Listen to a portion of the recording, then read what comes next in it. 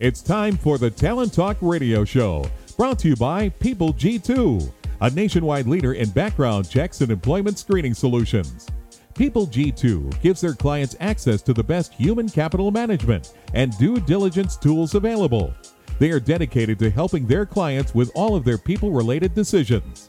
To learn more, go to www.peopleg2.com. Talent Talk centers on the topics of talent recruitment and management, leadership development, company culture, and employee engagement. These are all timely topics for CEOs, entrepreneurs, HR professionals, and business leaders. We hope that as you tune in to listen each week, whether to the live broadcast or to the podcast on iTunes or iHeartRadio, that you hear something you can take away that will help you grow and impact your career in a positive way. And now, here's the host of the Talent Talk Radio Show, the founder and CEO of People G2, Chris Dyer. Good afternoon and welcome to Talent Talk, or whatever time of day it is for you when you happen to be listening to this show. But thank you so much for being a part of Talent Talk. And, I've been saying this a lot lately, but this show has two awesome guests. And I feel like we're just doing it. We're killing it on booking some really awesome people lately because the show has just been jam-packed with some super guests, and today is no exception. And it's really one of my favorite things to pull someone aside, somebody who's got important things to say, who I think is really smart, who might be doing awesome things or maybe accomplishing something that I would like to accomplish or think about, and maybe try to get them to give me their secrets, right? Tell me what things they like to do, like to think about, what are they reading, what have they read? And these are all things that I would do for years at conferences or on the phone. And eventually we decided it'd probably be a lot better if we put this on the air, right? Let everybody listen in on the conversation and not be the only person who gets to hear these amazing bits of wisdom and hopefully maybe some thought-provoking ideas. At the very least, added a few great books to your books to read this year. I've had so many amazing stories come out of these interviews in the show. I put a lot of them in my first book called The Power of Company Culture, where really in the beginning of this podcast, so some 7 years ago, we really were focused a lot around culture and understanding what people were doing with their cultures. And I discovered some very common truths among so many of the guests that I kind of make that a book. So you can pick that up wherever you get your books online, Amazon or whatever. And then, of course, I started the next book, Remote Work. And before the pandemic, you could say I'm a visionary, or you could just say I was lucky. I will tell you I was just lucky that I started writing that before it was even sort of so mainstream. But that book's about to come out here at the end of May. We have some really cool promotional things going on for pre-orders, so you can visit chrisdyer.com/remote work promo if you're interested in buying 10 or more books. Otherwise, if you're just in for one, well, we'll have you do that late May.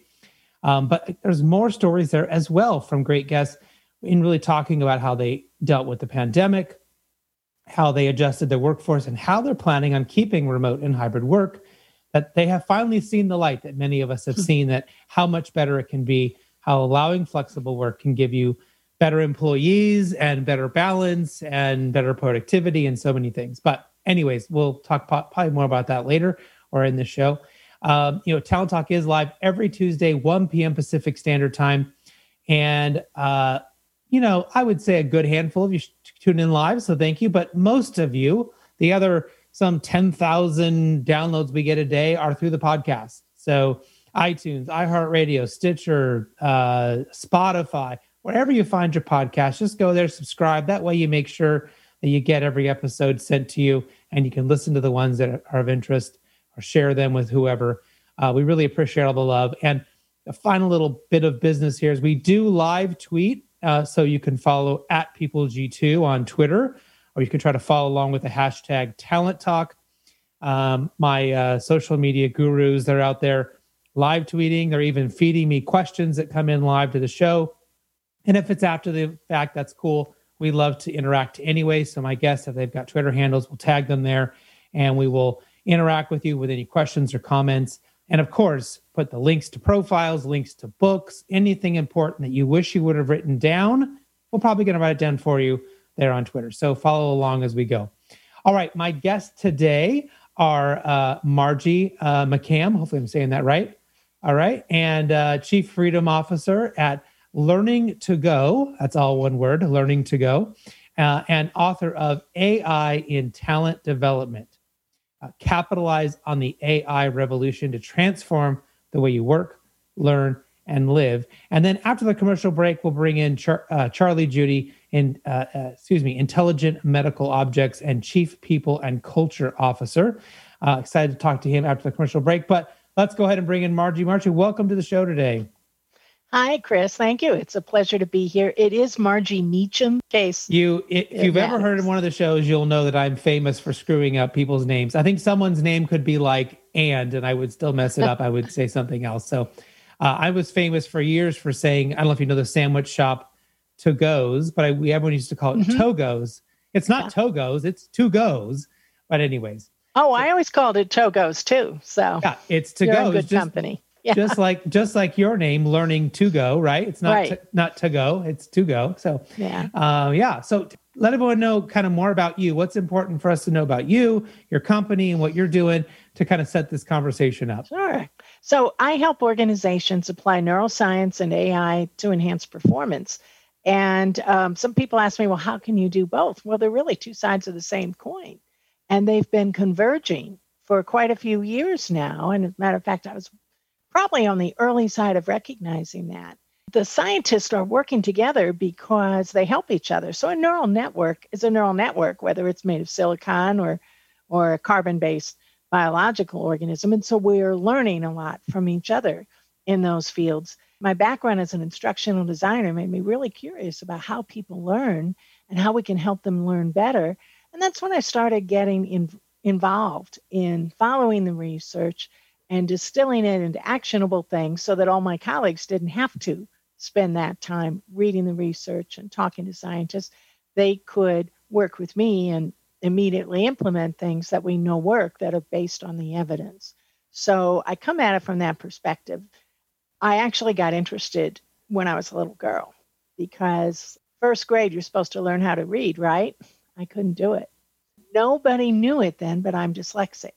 And once I realized that, which wasn't until much later, I was actually in college and I was learning how to be a teacher.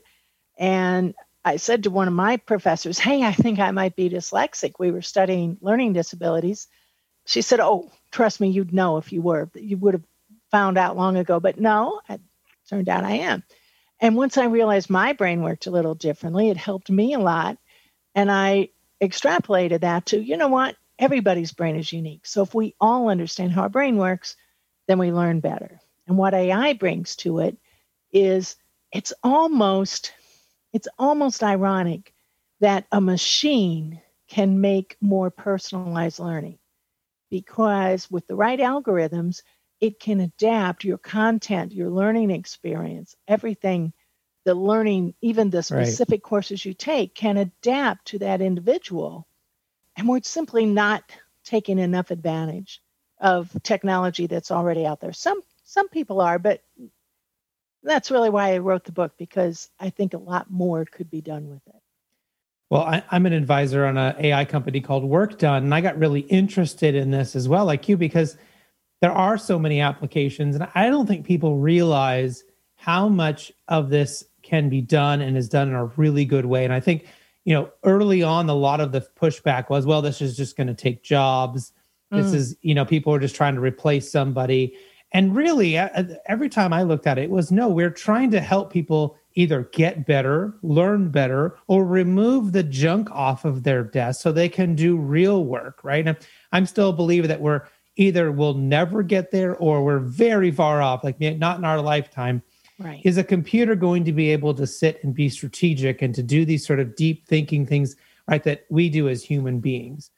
I think you're absolutely right about that. Now, computers are really great at one thing. They can see patterns. Right. And as a matter of fact, we would not have the COVID vaccines we have right now without the artificial intelligence that was able to accelerate. An army of humans could not have found the right combinations for the solutions we have now. And that's going to accelerate AI in every line of work, in every industry now, because they learned a lot. They learned a lot of techniques as they were going through that. But what I do think we'll find as learning professionals is that we may not be replaced, but we might find ourselves working alongside a robotic or automated, almost a colleague, an assistant, if you will, which, to streamline our work and let us be more strategic. So preliminary analysis might come from a program. In many industries, it already is. So why not learning and development? If anybody out there is nerdy or geeky enough like me, that just sounds like Star Trek, right? Yeah. I mean, I've watched so many episodes. Data.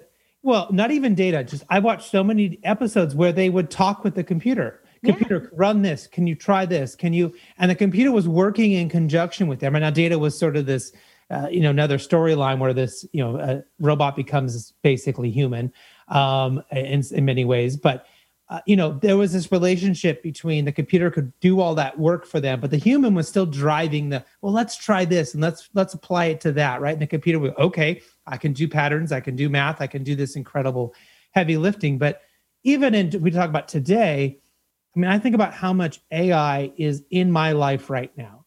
Well, I'm learning Spanish. So I have Duolingo, who is customizing lessons for me, deciding this. They're even using a bit of competition. They're putting me in groups of people. So I try to get a little bit higher score. You know what I mean? And they're figuring out, I know they're figuring out people who are around my level that practice about what I do and putting them in a group so that I will be more competitive and practice a little harder. It's the same thing with Peloton. Yeah. They're doing the same thing to me. And but this is all to help me, right? I'm learning a lot faster and I'm getting in better shape and I'm doing all these things in a way, like to your point, where it's something there to help me along my path. Right. And it's interesting too, those examples are using neuroscience just as much because they're getting you that jolt of dopamine through the competition aspect and the social aspects. So they're using both sides of that same coin of understanding neural networks. Yeah. And my only problem with all that is that sometimes I'm too tired at the end of the day and I'll avoid doing any real studying on Duolingo because I know they're going to get me and I know I'm going to do 10 lessons because I'm not going to want to put it down until I've beaten, so many people and gotten to the top of the list or whatever. And I'm like, there is a little bit of that. So I've figured out strategies. Well, I can just do these other activities and I won't look at the leaderboard today, because you're right. Just they've got me with that. I'm a pretty competitive person. So I get in there and I'm number 6. How do I get to number 1? Yeah. My personal, experience with it. But I guess if we translate that into where are most companies at right now when it comes to using AI and maybe specifically with their talent development? Well, it's that last part of the question that changes the answer. Because if you just ask in general, what are most companies doing? They're all doing a lot of amazing things. Big companies, whether they're in banking, insurance, financial planning, the medical field we even have AIs that are analyzing X-ray scans and doing it more efficiently and faster than human beings, completing medical tests. There are traffic control. And of course, we've been hearing about self-driving cars, for a while. A lot of industries, even agriculture is using AI to determine the best time to plant crops and the best time to harvest them and the right soil composition. The applications are out there. What we see is very few applications in learning and development. Now, there are some for sure. For example, in China, there are automated teachers. There are not enough teachers for the many, many children who need to be taught. And so a lot of children are interacting with an automated artificial intelligence teacher that assigns lessons, gives them coaching, gives them the next assignment. And it's very similar to your Peloton. It scales up and there's an algorithm that determines just how hard to make it. So it's challenging, but not too challenging. So they don't get discouraged. But there could be a lot more of it than what we're seeing. We have to look hard for the examples rather than seeing that it's. Yeah. And, I've seen recently, I was reading Adam Grant's new book, Think Again, and he has an example in there of an actual AI that is able to debate with a human being. So this is sort of a take on, Watson was famously on Jeopardy and did fairly well. This is actually creating voice that can do research on the actual person who they're debating and be able to even use information they know about that. It's not just debating on the topic and blindly doesn't matter they research this AI. Who am I debating against? What's their record? How do they normally phrase their arguments? It was fascinating, right? That they could do all of that, and give really good, convincing arguments for this issue. Well, and so that brings up the whole question of the Turing test, because at the beginning of computing, one of the great pioneers was asked, will we ever be able to make a machine that's as intelligent as a human? And his answer was, well, if you can build a machine that will fool half of the people, 50% of the humans engaging with it will think it's a human, we can deem it to be intelligent, because we won't really know. How can you really know if that's a sentient being? Well, a lot of folks who work in the field said we can't really use that test anymore because we've already passed it. We already have these automated machines that can win Jeopardy if that could have been set up in a way that you didn't know that was a machine. We're already fooled all the time with a help desk, a chatbot that is more than likely a program, not a human being behind it, but they give you the help you need. They get you where you need to be. Who cares? So this whole idea that they can perform so well we can't tell the difference creates a lot of intriguing possibilities. And I know it can get a little scary, but I'm kind of like you. For the most part, I think they're positive changes. Yeah. But one thing we no longer really have is that test, because we've passed it. So now we have to move the bar farther and see what is it we're really trying to do. Well, you gave a great example about how AI really helped in the COVID fight. And I've really seen, and there's quite a few books that mention what you also mentioned about reading test results like X-rays and MRIs, and they're able to far better because they can see patterns, they can see put it in different types of lighting, they can do things that the human eye can't do. But the thing that's great about AI is it doesn't get tired. Right. I mean, it works 24/7. It can, if you build a chatbot, your chatbot can be helping virtually unlimited number of people at the same time. It doesn't have to put anyone on hold, while it's coming up with a solution. All those things. And that's the biggest issue in the medical field is it's not the expertise. It's not that they don't have the wisdom. It's that they are overworked, they get tired, they get stressed. And so things get missed.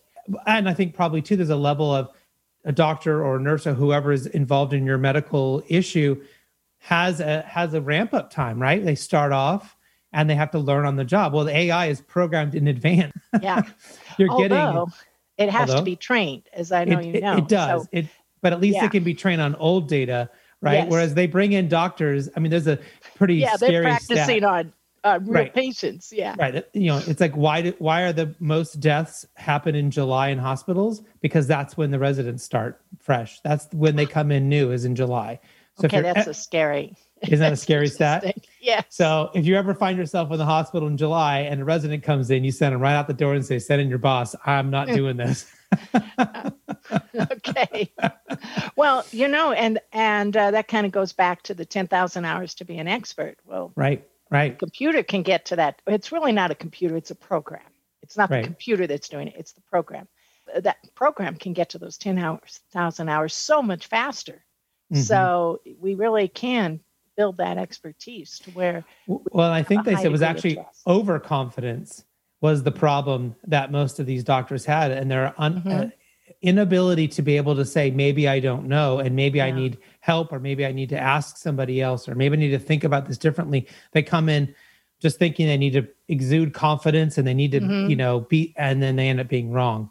Sounds like a lot of new managers I've known in my lifetime as well. Yeah, boy, that strikes a chord. I've been there. So, where are, maybe what are some of the benefits of embracing or adopting AI for talent development? I mean, we have a lot of people on here that's their job, is talent development, out finding talent that are listening. What should they be thinking about? Is it, applying it to resume bots? Is it, to do better with interviews? I mean, where should they be putting some of this effort? Well, it's really sort of all of the above, because once you start looking at it, there's nowhere in our process where it couldn't help. I think why would they look at it? First of all, is for sheer survival, because it's coming whether we want it or not. It's already here. It's in our daily lives. It's in our banking. It's in our traffic lights. It's in our food supply. It's in our medical care. And it's going to be in talent development as well. Start small, get educated, find out if your company may already have AI resources in other departments that you can tap into. You may already have people who are building applications that you could use in a little different way for talent development.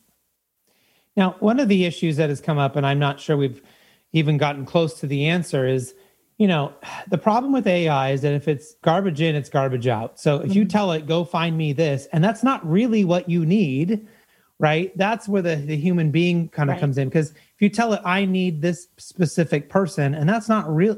You don't even know that if you thought about this other type of person, they could do an even better job for you than what you sort of programmed into it.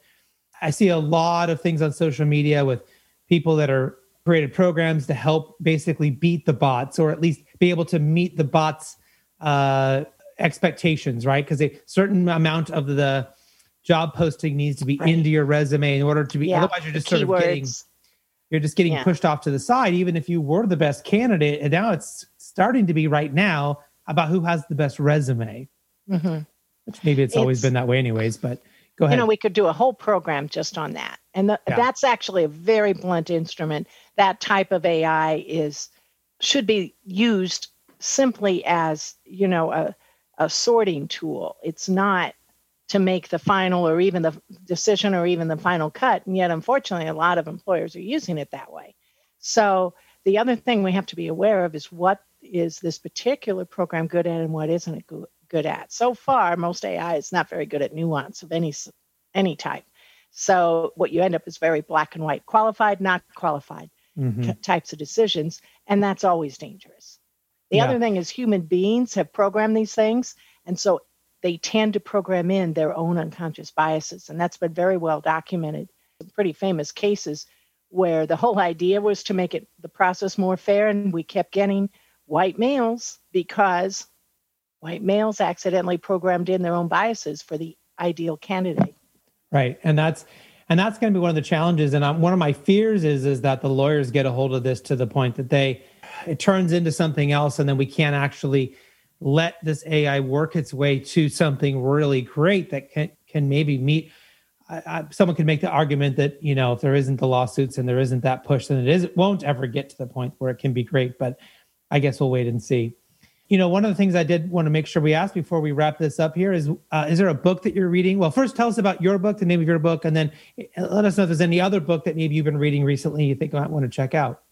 Well, AI and Talent Development is available from ATD Press. It's on Amazon, and it's doing really well. We're very excited about it. That's my book. It's my cover in the background, so you'll recognize it when you search for it. Chris, I read all the time. I mostly read scientific journals because by the time a book comes out, it starts to get out of date fairly quickly. Now, to counter that with mine, I'm building a companion website where I will post updates. And so people who buy the book will learn about that website. But I'd be happy to give you a short list that you can give to all your listeners of some recommendations.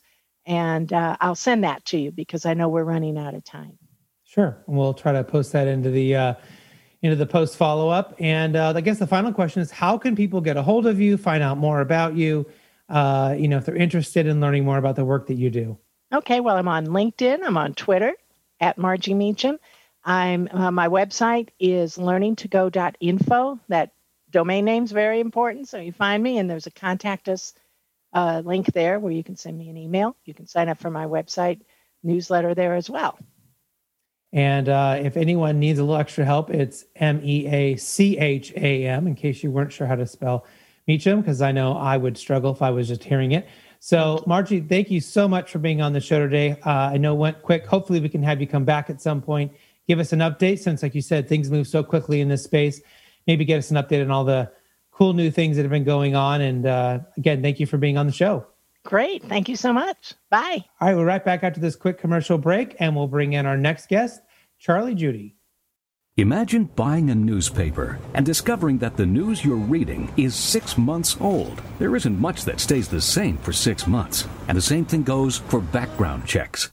In a time when so much outdated information is being passed around, it's good to know that People G2 offers something different. At People G2, we provide today's intelligence, not yesterday's news. Our value-added approach offers you a fully FCRA-compliant solution that includes up-to-the-minute information. By combining industry-leading technology with old-school human investigation, People G2 is able to give you information that is accurate right now, delivered quickly through our online system, or integrated with your HR system. So ask yourself, are you comfortable working with old news, or are you ready for a different kind of background check company?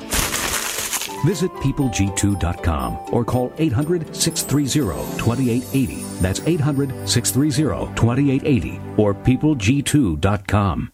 Welcome back to the Talent Talk Radio Show. In case you missed my first guest, Margie Meacham, you can get her interview as well as this one and all the other interviews we have over the last 7 years on talenttalkradio.com. You can subscribe there or go to iTunes, iHeartRadio, Stitcher, Spotify, wherever you find your podcast, just subscribe there and you can make sure you never miss an episode. I'm going to bring in my next guest. He was on the Talent Talk show back in 2018. Doesn't even feel like it was that long ago, but I guess it was. And is currently a fellow recipient of the recognition on People Hum's most influential thought leaders to follow in 2020. Please welcome back to the show, Charlie Judy, the Intelligent Medical Objects Chief People and Culture Officer. Hey, Charlie, how are you doing? Doing well, Chris. Thanks for inviting me back. 2018 seems in some ways like a lifetime ago, that's for sure. Yeah, from the radio show's perspective, it seems like yesterday. From a life perspective, it's forever. Yeah. Who you are, what you're doing, what's important for everyone who's tuning in to know about you and your work. Yeah. Well, again, thanks again for inviting me. I think if we talked last in 2018, I was in a much different place from a kind of a career and day in, day out focus. I had taken hiatus from kind of traditional corporate America, where I spent the first 20 years of my career, mostly in the professional services space, mostly as an HR leader, HR executive. Very front end of my career, I was a CPA practicing in public accounting, and then kind of fell into HR, and that's where I've really been ever since. But that hiatus was really about trying to experience firsthand the technology realm, the startup realm. We ended up building a model for measuring or helping organizations measure workplace culture. And then we built a technology around that facilitated that process and also provided a bunch of analytics. Really, really enjoyed that experience. I sold that company. And then in 2019, for all of the right reasons, thankfully decided to jump back into kind of my bread and butter, which is HR leadership, and have been with IMO since then as their people and culture officer. So that's where I am today. It stands for Intelligent Medical Objects. It is we provide a software that sits on all of the EHRs out there, electronic health record systems. We're really an enabler of data. These EHRs have a lot of data in them, but the usability of that data, the reliability of that data, the consistency in that data, et cetera, is really called into question. And our software helps solve that. It makes that data really fit for purpose, whether that purpose is serving a patient or analyzing population health or any of the other reasons a provider may want to do that. So it's a cool space, and I'm glad I'm part of it. So what are you seeing right now? Like if we were to kind of merge those two things together with, culture and employee experience and all of that, how does that converge right now in 2021 with analytics and data? I would say 5-6 years ago, the big thing we were seeing was, this overutilization of metrics and data and managers would say, well, my top rep is making 20 calls. I want everyone to make 20 calls, right? And there was no intelligence to it. There wasn't your second rep is making 10 calls and doing almost the same amount of work or same amount of output, right? It was sort of, I would say, not really measuring what mattered. They were just looking at things and making up these kind of crazy expectations for people. And then I think then there was a distrust of data, right? The employees sort of went the other direction. And I don't know, we've gone through COVID. What are you kind of seeing today? How do all those things playing together? Yeah, I mean, it's really an interesting parallel. I mean, I think a lot of this just has to do with kind of the data maturity curve. If you apply it to the realm of people and employee experience, I mean, I think we've all known professionally that data is important. We say that we kind of pay it some lip service. Recently, maybe the last 5 to 10 years, we've started to get a lot more serious about it. And other organizations have matured at different paces. But the first stage of that maturity is just getting the data. I mean, there was a time, obviously, where we just didn't even know what data meant. And now we certainly have our fingertips on a hell of a lot more. But what you do with it, that's the important piece. And that's a lot of the stuff that you're pointing to. I mean, frankly, some of that data that we've been generating either doesn't mean a whole lot, or we think it means something and it pushes us in a direction, which ultimately isn't the right direction to begin with. I mean, even if you think about how much emphasis we've placed on something like employee engagement, well, what's your employee engagement score? Okay, I mean, that's interesting, but do you really know why that score is what it is? Do you understand what a trend means? Are you really gathering that data in a way that's statistically significant? Can you take a snapshot once a year and say that that's all you need to do to measure what your employees are experiencing? Again, there is a need for us to get a lot smarter about what we're gathering. Is that data reliable? And then what are we going to do with it? Well, and right now, I mean, I think data was a really important component of convincing a lot of the old school managers and the old school companies that remote work could work. It was really fascinating. For years, data was sort of this, it was the bad guy in the room for a lot of people. And suddenly it became the good guy. And it was, well, look, calls have gone up, right? And scores have gone up, and the amount of time in the CRM has gone up, and the amount of time that we're spending with clients, has gone up. And I was like, well, why is that? Well, because people aren't spending 2 hours in traffic each way, right? Yeah. They're using that time to work. They are able to talk to more clients because they don't have to get on a plane just to go see one. They can talk to 15 in a day, right? And there's all these sort of great stories that, as someone who cares a lot about remote work, it was kind of cool to see the data turned on upside down to kind of be helpful for the employees. But what's interesting about that though is that still, I mean, you can use data theoretically. You can use data to prove any side of an argument that you want. Well, that's been a time immemorial, right? I mean, that's like, you can always flip a coin. I used to be in like debate club, right? Flip a coin, you take pro, you take con. That side, right. I mean, same kind of thing, right? But what really complemented that data that you just described around remote and then brought it to life was that we actually had to live it. We still had to have that experience. I think that's the other really important part about any sort of workforce analytics that we're trying to gather is that, it's simply a piece of the story. No data point. I don't care how beautiful your dashboard is. That's only the beginning of the story, right? Like you have to take the time to get into that and to understand what's behind that. And that's likely not going to come from a data point. That's going to come from really getting into the conversations and the observations and the firsthand experiences. That data is empirical. It helps prove or support your story, but it is not the story in and of itself. Well, and I think what you're talking about is that individual story. And there may be this large set of data that proves a point, but I think the point you're making, and I can think of a good example, is I've got a CEO friend who's, runs a really large international organization. He's got people all around the world.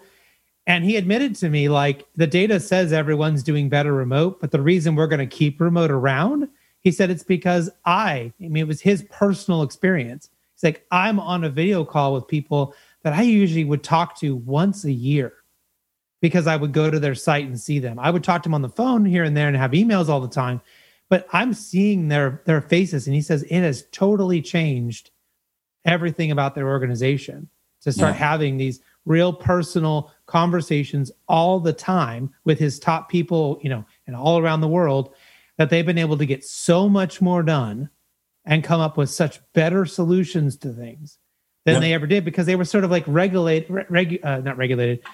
They were sort of stuck in this idea. Well, I have to fly to this place, and then we would sit and have meetings for a week, right? Just to do this stuff. Well, it's what I like about that is, and we've experienced this firsthand at IMO. I think we've been talking about the value of, or kind of, what we're all saying now is a hybrid workplace. We've all been talking about that. Always the obstacle is really for a leader to get their head around, but what does that really mean, right? Like, we can plan for that. We can have policies, we can have guidance, but what's the real impact of implementing? And one of the things, and this is kind of another, kind of topic that's been interesting to me lately, is this whole notion of kind of anti-fragile, which is really exploiting and becoming stronger because of the ambiguity and the change and the disruption out there. And I think that's a lot of what we learned the value of that in this COVID age, in that we were forced to go figure it out, right? And even those people that were naysayers soon experienced that we could figure it out.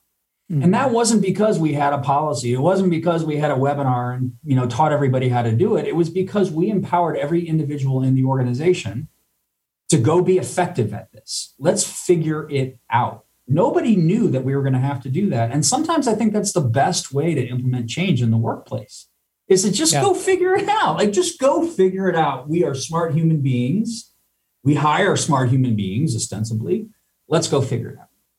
Well, and who were the people that needed remote work originally, right? They were the people that had a very small budget, maybe a startup, someone trying to get their company up off the ground, out of their garage or out of their spare room, right? It was necessity that brought remote work. And then they saw the value and they kept it going. But for the average company, there's no need, right? I'll just keep bringing people in. Now, I would argue that there was some need. There was a talent.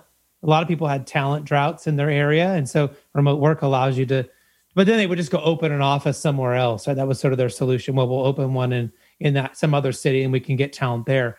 But, I think that for us, it's always been, we can get great talent for less money anywhere in the country, right? We don't have to worry about they have to be where I'm located. And so it was always a great thing.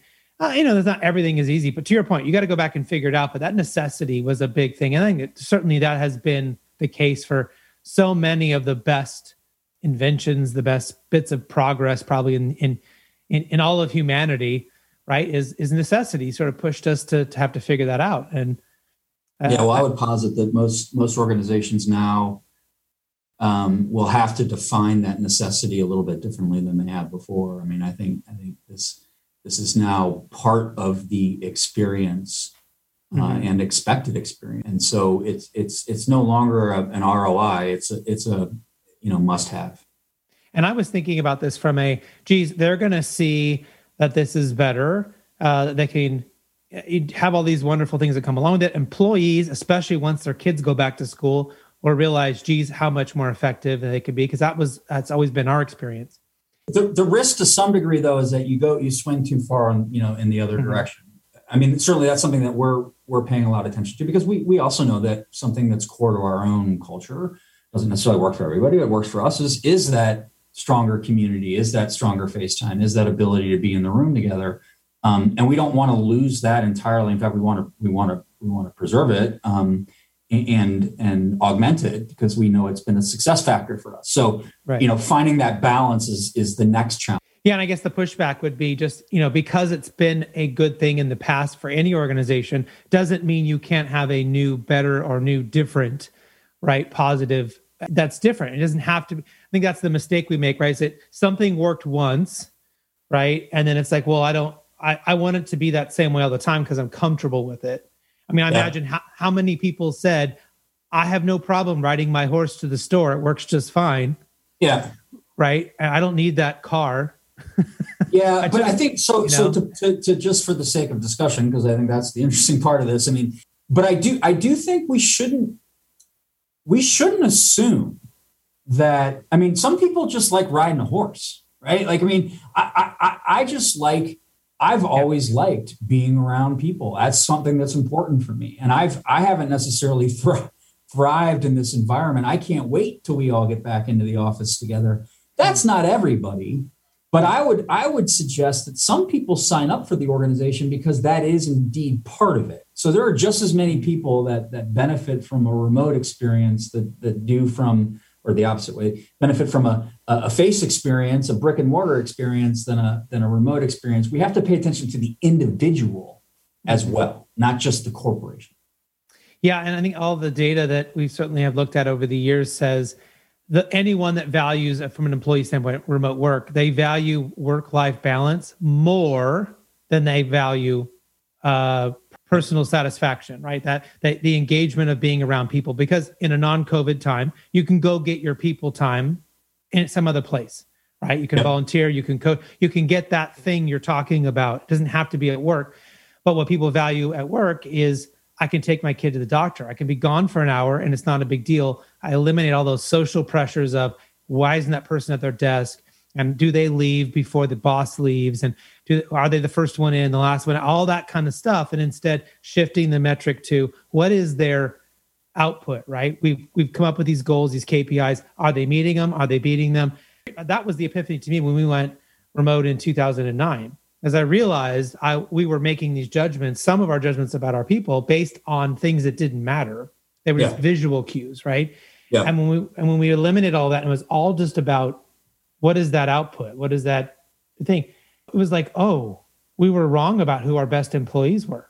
It was one example. We thought our best employee in the department, when we actually measured them correctly, they were our worst employee in the department. We shouldn't even have had them around. We should have fired them 5 years ago. We were using all the wrong metrics in our head.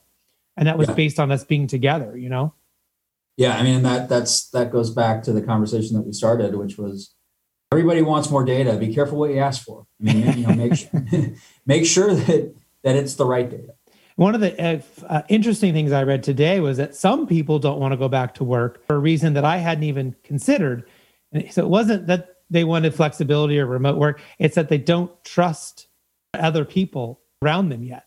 From a safety and health perspective? From a safety and health perspective. And I think we've always had a level of this, is people that don't wash their hands, that will sneeze and not cover their mouth, right? That don't have very good, habits that way. I mean, I can't tell you how many times I've been like in a public restroom and you see someone walk in, go to the restroom, and then they don't even wash their hands, or they just put some water on it, walk out the door, and you go, oh, how many people have they just infected if they've got something, right? I mean, there's this level of lack of personal response that some people have. And then you add in the fact that they could be spreading COVID. Do they have the vaccine? Do they not have it? Right? And so now companies are going to have to think about how they're going to handle that, right? Yeah. Even if this isn't a choice thing, this is not a future of work thing. This is a health and safety thing. Yeah. How do you think companies should maybe begin to think about that part of it? Yeah, again, I mean, I think it starts with the individual. I think the organization should have, kind of a vision for what hybrid looks like. Mm-hmm. They probably need to, and I'm just talking firsthand experience, right? We're in the middle of this right now. I mean, I think you got to put a stake in the ground. People want to know what we're marching towards, what we're trying to accomplish. And I think if you give them the destination, but not necessarily every road to take or turn to make, that, ultimately they'll get there. For us, the destination is we start to live in a world where you're no longer an office employee or a remote employee. You're both. When you're where has a lot to do with a lot of factors. Some of them are really personal. Some of them are important to you. One of those factors may be, as you just described, Chris, like, I just am less comfortable coming into the office as much as I used to. Okay, that's cool. We got to figure that out. Right. But then there's the other side of that is, but there are some times where we believe it is important for everybody to be in the office, or for your team to be in the office, or for your work group to be in the office. And here are the reasons for that. How do we make that work? Right. But that's not a recipe that's going to work for every function within our business, every team that's within our business. We just want to get to a point where location is really no longer a part of the equation.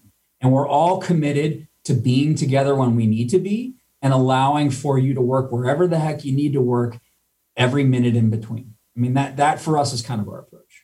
Well, and there's so many companies, especially if you look at medium to large size organizations, where someone on your team is traveling, some managers in some different location and going. And so I'm really hoping that this, the silver lining here is this push to everyone to understand how to meet, how to, conduct these meetings in a better way. I mean, if you remember, just a few years ago, being on these really crappy phone conference lines, right? And people coming in and getting dropped and couldn't hear them, and the dogs. I mean, people really kind of struggled to do those, but yet that was like a pretty common way to be meeting with your team. If you had people, gone or whatever, or you're meeting with a client, seems like we've kind of upped our game. We've elevated a little bit. And what I've been kind of reminding people about with hybrid work is hybrid is remote. It's just that you may have people physically in the office, and they can talk and they can go to lunch together and they can have some of that human interaction. But if you've got at least one other person who's not there that day, then they're going to be on the Zoom or the Teams or whatever it is, just like you would if you were all out of the office. I think the hypersensitivity to, let's just say viruses is not going anywhere anytime soon. I mean, we've all been educated on the way things can go. And I think that's going to be part of what organizations have to solve for. I mean, first and foremost, we always have to make sure we're providing for the safety and security of our people. And that now means different things than it did, a year and a half ago. Well, if you just look at how the flu drastically declined in the last year, because people wore masks, because people washed their hands, because people did some very basic things, right? So we could probably have a huge impact on the health of our country, of our communities, or whatever, by being better at this stuff, whether COVID is hanging over our head or not. I think that's absolutely on spot. I know that we're thinking a lot more about well-being, physical, financial, mental, social, all of that stuff, because we are in tune with how important that is today, and will continue to be, I think, going forward. Yeah. Well, what other things are you kind of seeing, that maybe organizations should be thinking about right now, especially maybe around trying to create and cultivate, a good culture, or good engagement experience? What sort of things are you guys focused on here in the coming months to really kind of maybe address some of the challenges you're seeing coming down the road? This is going to sound a little bit like a cop-out, and I know we don't have a whole lot of time here, but so it's kind of convenient that I say what I say. I think 90% of the challenges that we face in the workplace when it comes to employee experience could be addressed directly and indirectly by just having better conversations. Let's just have better conversations with one another. Let's have meaningful, direct, candid conversations with one another. Let's do that often. Let's pay attention. Let's listen.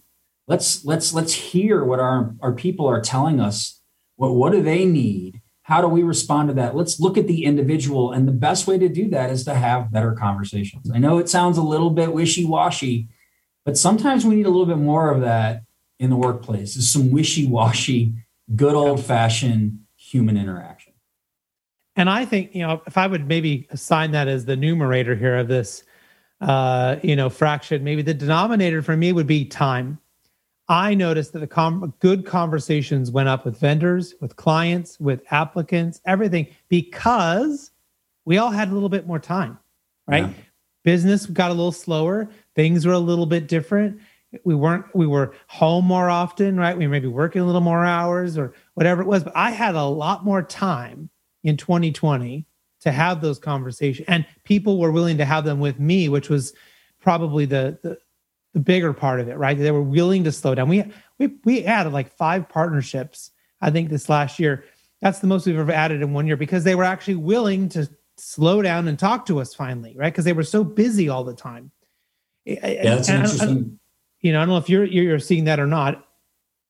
It's an interesting point of view. I mean, I think you're sharing it from kind of the other side of the table. I think people have been more thoughtful in how they use their time. Certainly from an employee perspective, this took us a while, but I think people are now realizing that, a Zoom meeting for the sake of having a Zoom meeting is not necessarily the most productive thing in the world. Right. So we got to be more thoughtful about it.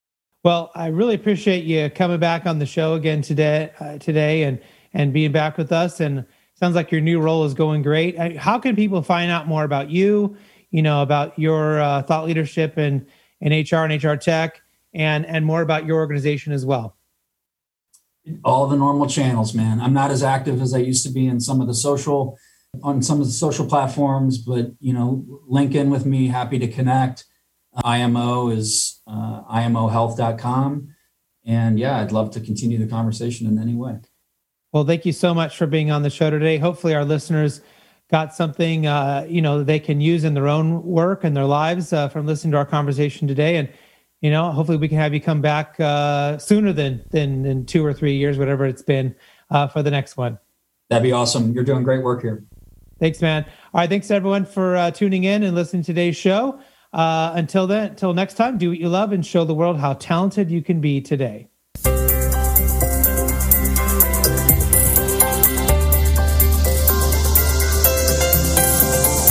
You've been listening to Talent Talk Radio, brought to you by People G2.